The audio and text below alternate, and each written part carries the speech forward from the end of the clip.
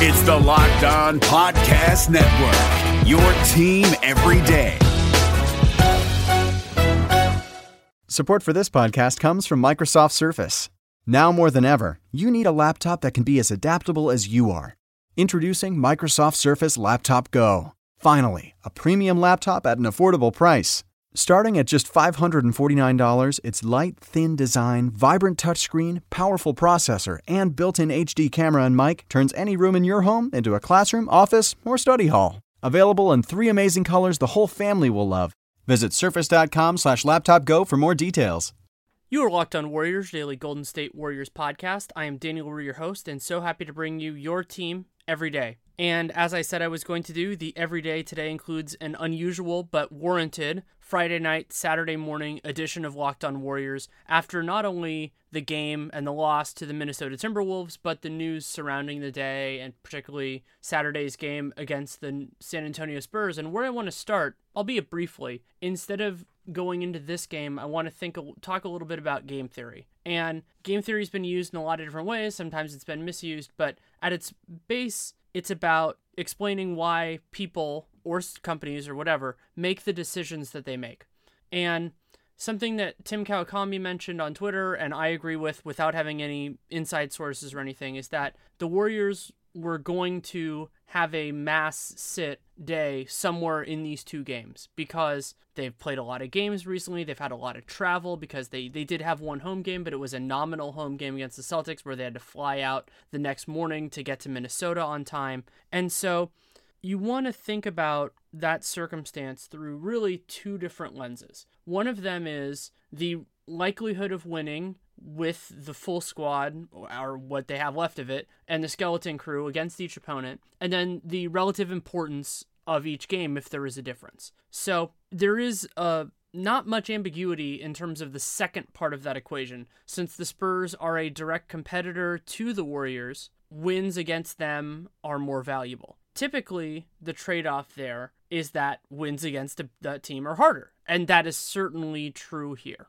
But it gets a little bit complicated when you really think about some of the other nuance to this, and it's why I'm a little bit more openly critical of what the coaching staff decided to do here. One, they sat Sean Livingston, though I actually would argue that worked out well because Ian Clark did a wonderful job in that spot, added shooting. They didn't really need Livingston's shot creation that much. His defense might have helped a little bit, but they didn't need his shot creation there. The problem lies in two things. One, the fact that we knew before the game, but not that far before the game, that Kawhi Leonard was going to be unavailable for the Spurs on Saturday due to being in the concussion protocol. Tony Parker has a back issue. He is questionable. I sincerely doubt he's going to play. So you have those things that are in place. Kawhi is an MVP candidate. He's a spectacular player, one of the biggest challenges there. But that's a part of it.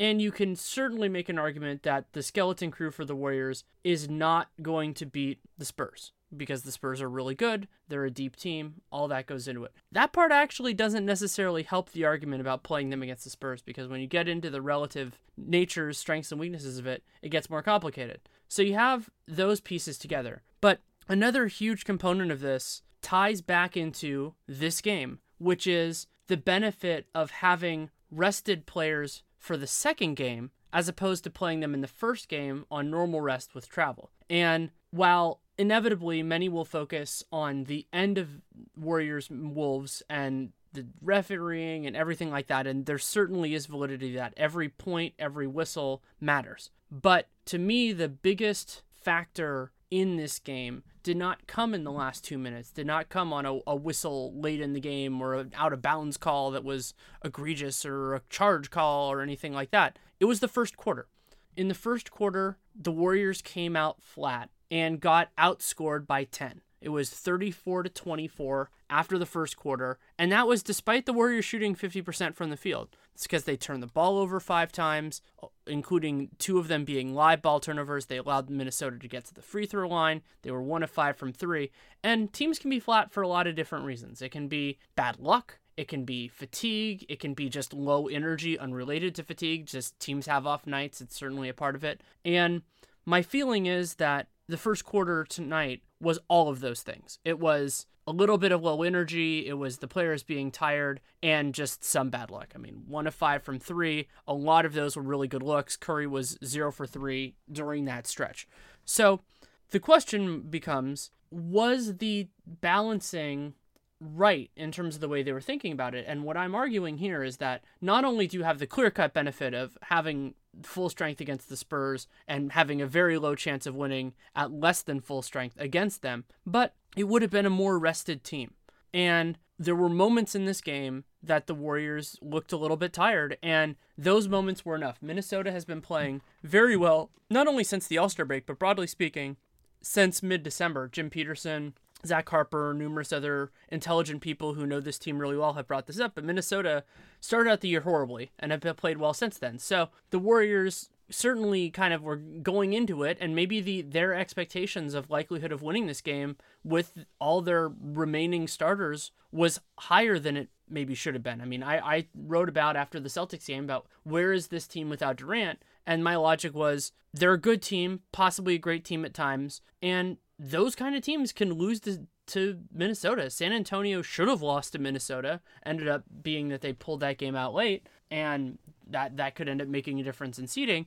But I think the Warriors had that as a little bit of a problem, that they felt like, oh, if we're full strength, we're going to win this game. And they certainly had a good shot of it. I'm not saying, they didn't play that well for a decent stretch of this game and still almost won. So, and arguably should have won. So you have all that going together. So in my opinion, and it is just my opinion, if the Warriors' goal was maximizing their chances of getting the number 1 seed, having the best record, whatever, I think the 1 seed is the easiest quantifiable goal in this specific context, they should have sat those guys tonight and played them tomorrow. And they had all of the same information and a lot more information than I did. And the other part of why I would have done it that way is because the Warriors' next game after this is against the 76ers. So you're not getting much of a spillover benefit there because you're getting rested, and then they're going to be at home for a while. So the bigger benefit would have been getting that extra day, and theoretically they could have, it makes more sense after the Kawhi news, but they could have done it beforehand. I think it was still, the logic got stronger, but it was already on that side. So that's enough on that. I want to talk I'm going to talk a fair amount about the game itself, and with kind of the circumstances the way they were without Minnesota having that real dominant small forward scorer, the Warriors made the decision to start Patrick McCaw instead of Matt Barnes or somebody else, and that was the right decision on paper. That was the right call because he's better defensively against that kind of a structure. Offensively, he's been better than Barnes overall so far. But there was another big coaching tactical mistake early that was small, but made a little bit of a difference. And that was that they started the game with Patrick McCaw and Andrew Wiggins. And I think it was 2 possessions in a row early on in the game. Andrew Wiggins used his significant strength advantage on McCaw, because McCaw's rail thin, to basically put him into the basket and get easy buckets for himself. And shortly thereafter, basically the next possession, the staff made the decision to put Klay Thompson on Wiggins. Right call, easy thing to do. Minnesota's other 2 perimeter players are not exactly dangerous scorers, so they didn't have to worry about kind of spillover effects of doing that, and it worked out a lot better. But it kind of gets into the idea of, well, okay, why didn't they start there? It's not like you need to put Klay Thompson on Brandon Rush, like former Warrior Brandon Rush, solid, good at what he does, doesn't really do a whole lot else, ended up only taking 3 shots in 20 minutes, and a lot of that was with Patrick McCaw on him. You could also theoretically put Steph on him, as they did, I believe, on the last possession that the Wolves had, they put Steph on him, which made sense. And so the Warriors had those kind of like little off night things a lot early, and then those compounded with a couple of other big factors. So I thought they got a rough whistle in this game overall. Not horrendous, not anything massive, but in a 1-point game, it can make a little bit of difference. That said, I will say that I personally didn't feel like some of the late calls that people were going egregiously on late were necessarily incorrect calls. So for example, the one that actually fouled Zaza Pachulia out of the game, my read, and I didn't get a great look at a replay, was not that that Zaza fouled him, but that Draymond actually did, and that basically he wasn't straight vertical, and there was a ton of body contact. That Zaza was actually clean because he kind of missed what he was trying to do, and Draymond committed the foul. And so you could argue what the effect of that would have been relative to the two. Draymond did not end the game, with 5 fouls, so it's not like he would have fouled out in that circumstance. So that's a part of it. I think there were a few plays during the course of the game where Stephen Curry could have absolutely drawn a foul and didn't. And there, it was just a little bit of an uneven whistle. I don't think it was massive, but it was there. So that's one factor. Second factor is that first quarter. That first quarter, I think, was the biggest single determining thing in this game. But also, like in a few other games, the Warriors' shots didn't fall in the way that they usually do. Stephen Curry was 1 for 8 from 3. Draymond Green was 0 for 3 from 3. I mean, that happens a fair amount. Clay was 3 of 6, but he struggled a little bit early, and then the bench was, other than Ian Clark, they were a little bit shaky. So they were overall 29% from 3, 7 of 24, which is far below what they usually do.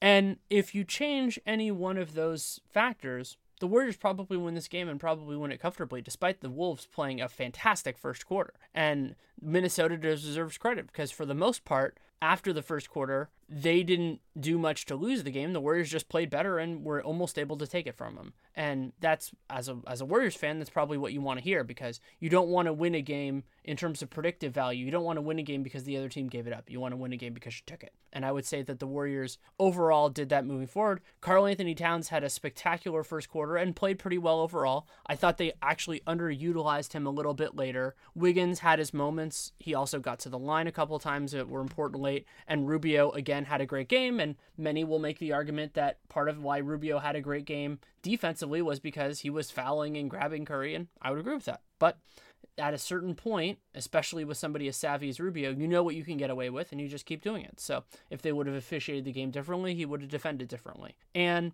all of those things run together. All of those things are part of it. And it ties in with, I feel like a little bit of a broken record here, but the idea of margin for error. So when Kevin Durant was on the team, the Warriors could have basically all of those factors run against them, and they could use either a hot third quarter or just another stretch during the game, and they could cleanse those problems. They wouldn't fix them. They would basically just clean them up, and they would act like they didn't exist. It'd be like using a disinfectant or something like that. You're not, it doesn't do everything. It doesn't prevent the wound from occurring in the first place, but it means that it's not doing as much damage. And without Durant, just as any other great team or good team or bad team would be without one of their key players, it gets harder to clean those sorts of things up. And I don't know, as I said at the beginning, whether that first quarter was energy, fatigue, just bad luck, or all of those things together, but it certainly, none of having all of those together didn't help. And so I'm interested to see where this team goes from here, because now it's not definite in any way, shape, or form, but it's looking substantially less likely that the Warriors will get the number 1 seed. They're still technically ahead in it right now. They're still ahead by, I believe, 1 game in the loss column, and they're still a great team. And they're still miles and miles ahead of the Rockets and basically everybody else. So even if worse comes to worse, the Spurs end up passing the Warriors. It's not that big a deal. But that is a small part of the story relative at this point. It's important for the playoffs, but to the idea of how they respond to this, because there's still a month in the season. And as much as fans and to a lesser extent media members, including myself, would love to skip forward to when Durant recovers from injury, when all the actual fun stuff of the Warriors season goes on, what happens between now and then actually matters. I have long since given up on trying to interpret what Andre Iguodala says. He had some interesting quotes after the game. Anthony Slater got some of it on video. I, again, do not know and do not want to interpret that. I'm not trying to read too much into it, but it's the sort of thing that you just kind of want to just file away just to see if it's, it's probably just frustration from a loss and everything like that. So, you just kind of sit there. I'm not going to make any statements with it because I don't know enough to make a statement with it, but you just kind of think of away. And losing is frustrating, and losing is frustrating when you are a good team, when you are a prideful team, and you feel that you should not be doing as much of it as you are. So I want to see how this team responds to this form of adversity. They already faced injury-related adversity, not only this year, but last year with Curry being out, and they responded fabulously to that. Klay Thompson had the best series of his life against the first part of that against the Blazers. He was arguably the MVP of the first 2 rounds of the playoffs. And now they're dealing with that with Durant. But even through the Curry stuff last year, they kept on winning. This team hasn't really had a rough patch in terms of wins and losses, other than, what happened at the end of the finals. And we didn't get to see their reaction to that because the games were over. So we get a new piece of data. We get a new piece of information to see how it works. And tomorrow against the Spurs, Saturday, most of you listen to this on Saturday, will not be a great reflection of that because the best players aren't playing. They're not going to be on the floor, so I don't want to read that. But and you don't really want to think too much about it with the Sixers or the Magic because both those teams are not really at that level right now. However, those would be big warning signs if the Warriors lost those games. Not if it's close, but if they lose either of those games. Maybe we're starting to look more at Milwaukee a week from when most of you listen to this on Saturday as a barometer, as a tipping point to see where these things are. But as has been discussed on this podcast and many others recently, the Warriors became very interesting with the Durant injury, and that intrigue has not stopped. It will not stop, and I'm fascinated to see where this goes. And just to do a little bit more on the game, I was surprised that Zaza Pachulia was on the floor for some of the big defensive possessions late. A switch-happier system would have made sense, especially because Zaza is not a great rim protector. I could totally understand if you had like a defense-only 5 and wanted him on the floor for those stretches. He is a very good defensive rebounder. He's the Warriors, at least the last time I checked, he's their best defensive rebounder. But that wasn't as important as getting somebody who's kind of can be involved in the play and who can go with everything else. And they don't have all their best options around, especially with Durant. But I'm openly skeptical that he would have even been better than somebody like Matt Barnes, who can at least play with some speed, play with some agility, and go in that direction, especially considering it wasn't like they really wanted to use Zaza that much on Towns. He had a little bit of a stretch. And also, it was surprising to see the Warriors not really mitigate Andrew Wiggins that much. Wiggins was very comfortable driving to his right throughout this game, and they never really stopped him from doing that. He, from the jump, was going in that direction, and the Warriors just kind of let him do it. They weren't really game planning for it, and a lot of times you want to take a guy out of his comfort zone. You want to take a specific direction and say, okay, you're going to have to beat us in a way that you're not comfortable with. Like, Julius Randle is probably the best example of this in the league. Like, Julius Randle has very little right hand, so you want to make sure that he's finishing with his right hand. You want to make sure that he's taking his dribble. Usually that would actually mean driving left because you're going that direction. So I don't think that the Warriors really did too much of that. Maybe it was they thought he was better going to his left and they were just executing the game plan they already had, or they couldn't adjust on the fly, but those sorts of things. Also, not a surprise that one of the big plays at one point in the game, I think it was in the third quarter, it might have been the fourth, was JaVale McGee that was late, set Steph Curry out to dry because he over-contested on a Gorgie Jang corner 3, and then that led to Steph getting called for a block when he was trying to draw a charge, and that was the correct call. Again, that's another one of those where some fans were mad, but it was the correct call. Curry wasn't set. He wasn't really in a defending position. It was the right call. Also, I want to mention that I've heard some people, and I legitimately don't know for sure, on the play where Ricky Rubio dove into Steph's legs, I've heard some people say that it was ruled correctly, but it's a messed up rule. I've seen it called both ways at various moments past. There was one where Damian Lillard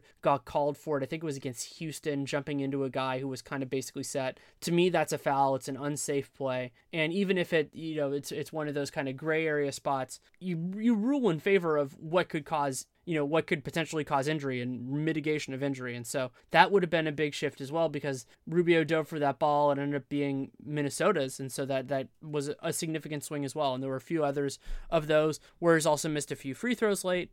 Many would argue they should have gotten to the free throw line a little bit more. All of those things can certainly be possible. And also, other than Ian Clark, who I thought played really well, I don't think any of the Warriors bench guys had a particularly strong game. Iguodala had some nice moments. He had a couple dunks, had a couple steals.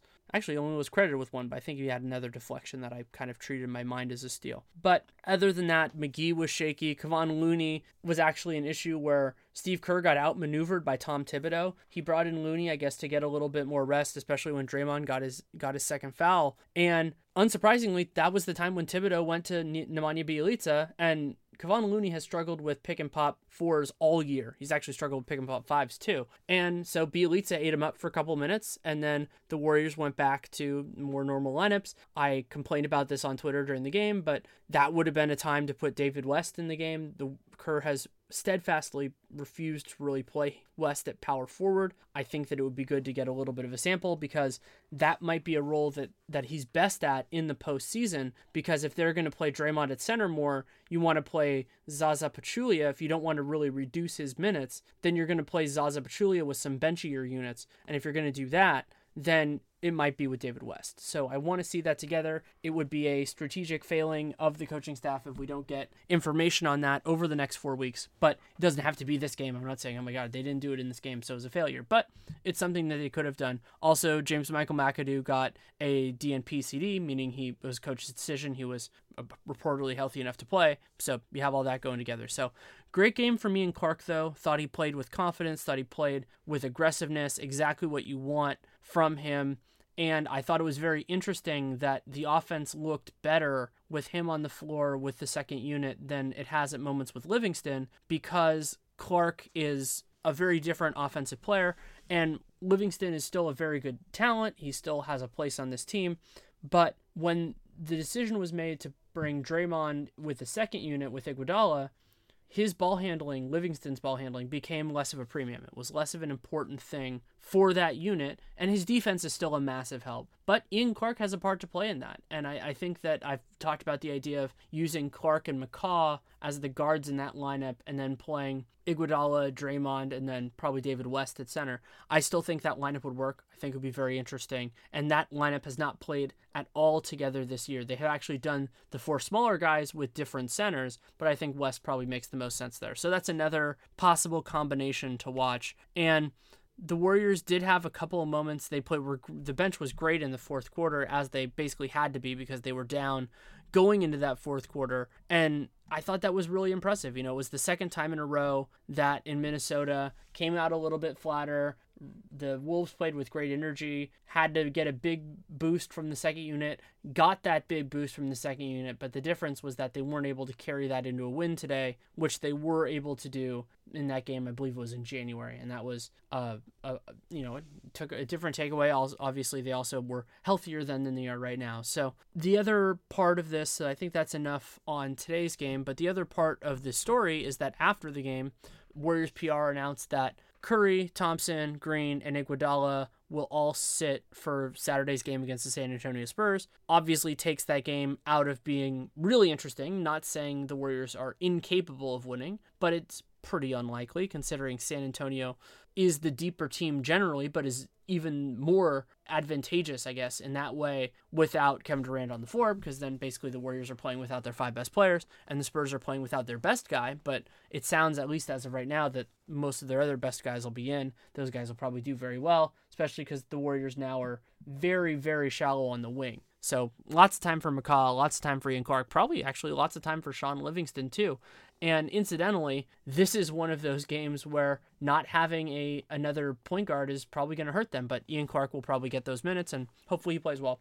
Be good to see. So that game definitely got less interesting. I had been previously hyping the Twitter NBA show Second Screen that Nate Duncan and I were going to do. We are now not doing that for that game because when it loses that much intrigue, it's really not worth it for us to do it. Right now we're tentatively planning on doing Cavs Rockets on Sunday, but if LeBron sits in that game, maybe we won't do that one either. It's just, you have to play it as it lies. We'll have to see where that goes. And yeah, that's really where the Warriors are right now. I already have, I think, 2 topics in mind that I want to do on off days next week. Have a couple of pieces that'll come out for The Athletic. Also, of course, we'll have my game analysis, and every player for this game will be on The Athletic as well. And it's nice to have the game a little earlier, so I'm not doing this at 1 a.m. like is often the case. So if you want to support the show, today is a great example of why it's awesome to subscribe, because you never know when an episode's going to come out, when I get the urge to drop something. And if you download every episode, it's a big help for us, for advertisers. And if you like the show, hopefully you do, leave a rating, leave a review, tell your friends, check out SeatGeek, use the LO Warriors code. All of those things really do help us out. If you have any feedback, good, bad, or indifferent, Danny Leroux, NBA @gmail.com. at Danny Leroux on Twitter. If you take the time to read it, I will take the time to. If you take the time to write it, I will take the time to read it. And I don't necessarily promise to respond. Never go into it with that expectation, but I try. So it's something I like to do, but I don't make that promise because I like to be honest about what I say I'm going to do. So that is enough for right now. And in all likelihood, I will have a podcast on tomorrow's game. It'll probably be shorter than I originally anticipated. It was going to be a big one, and was a game that I was really looking forward to. But that's the way it goes in the last month or so of the NBA season. Rest is an important part of this process, and we will see how they do it. Thanks so much for listening. Take care, and make it a great day. San Jose Sharks hockey is back, and we've got you covered 5 days a week at Locked On Sharks.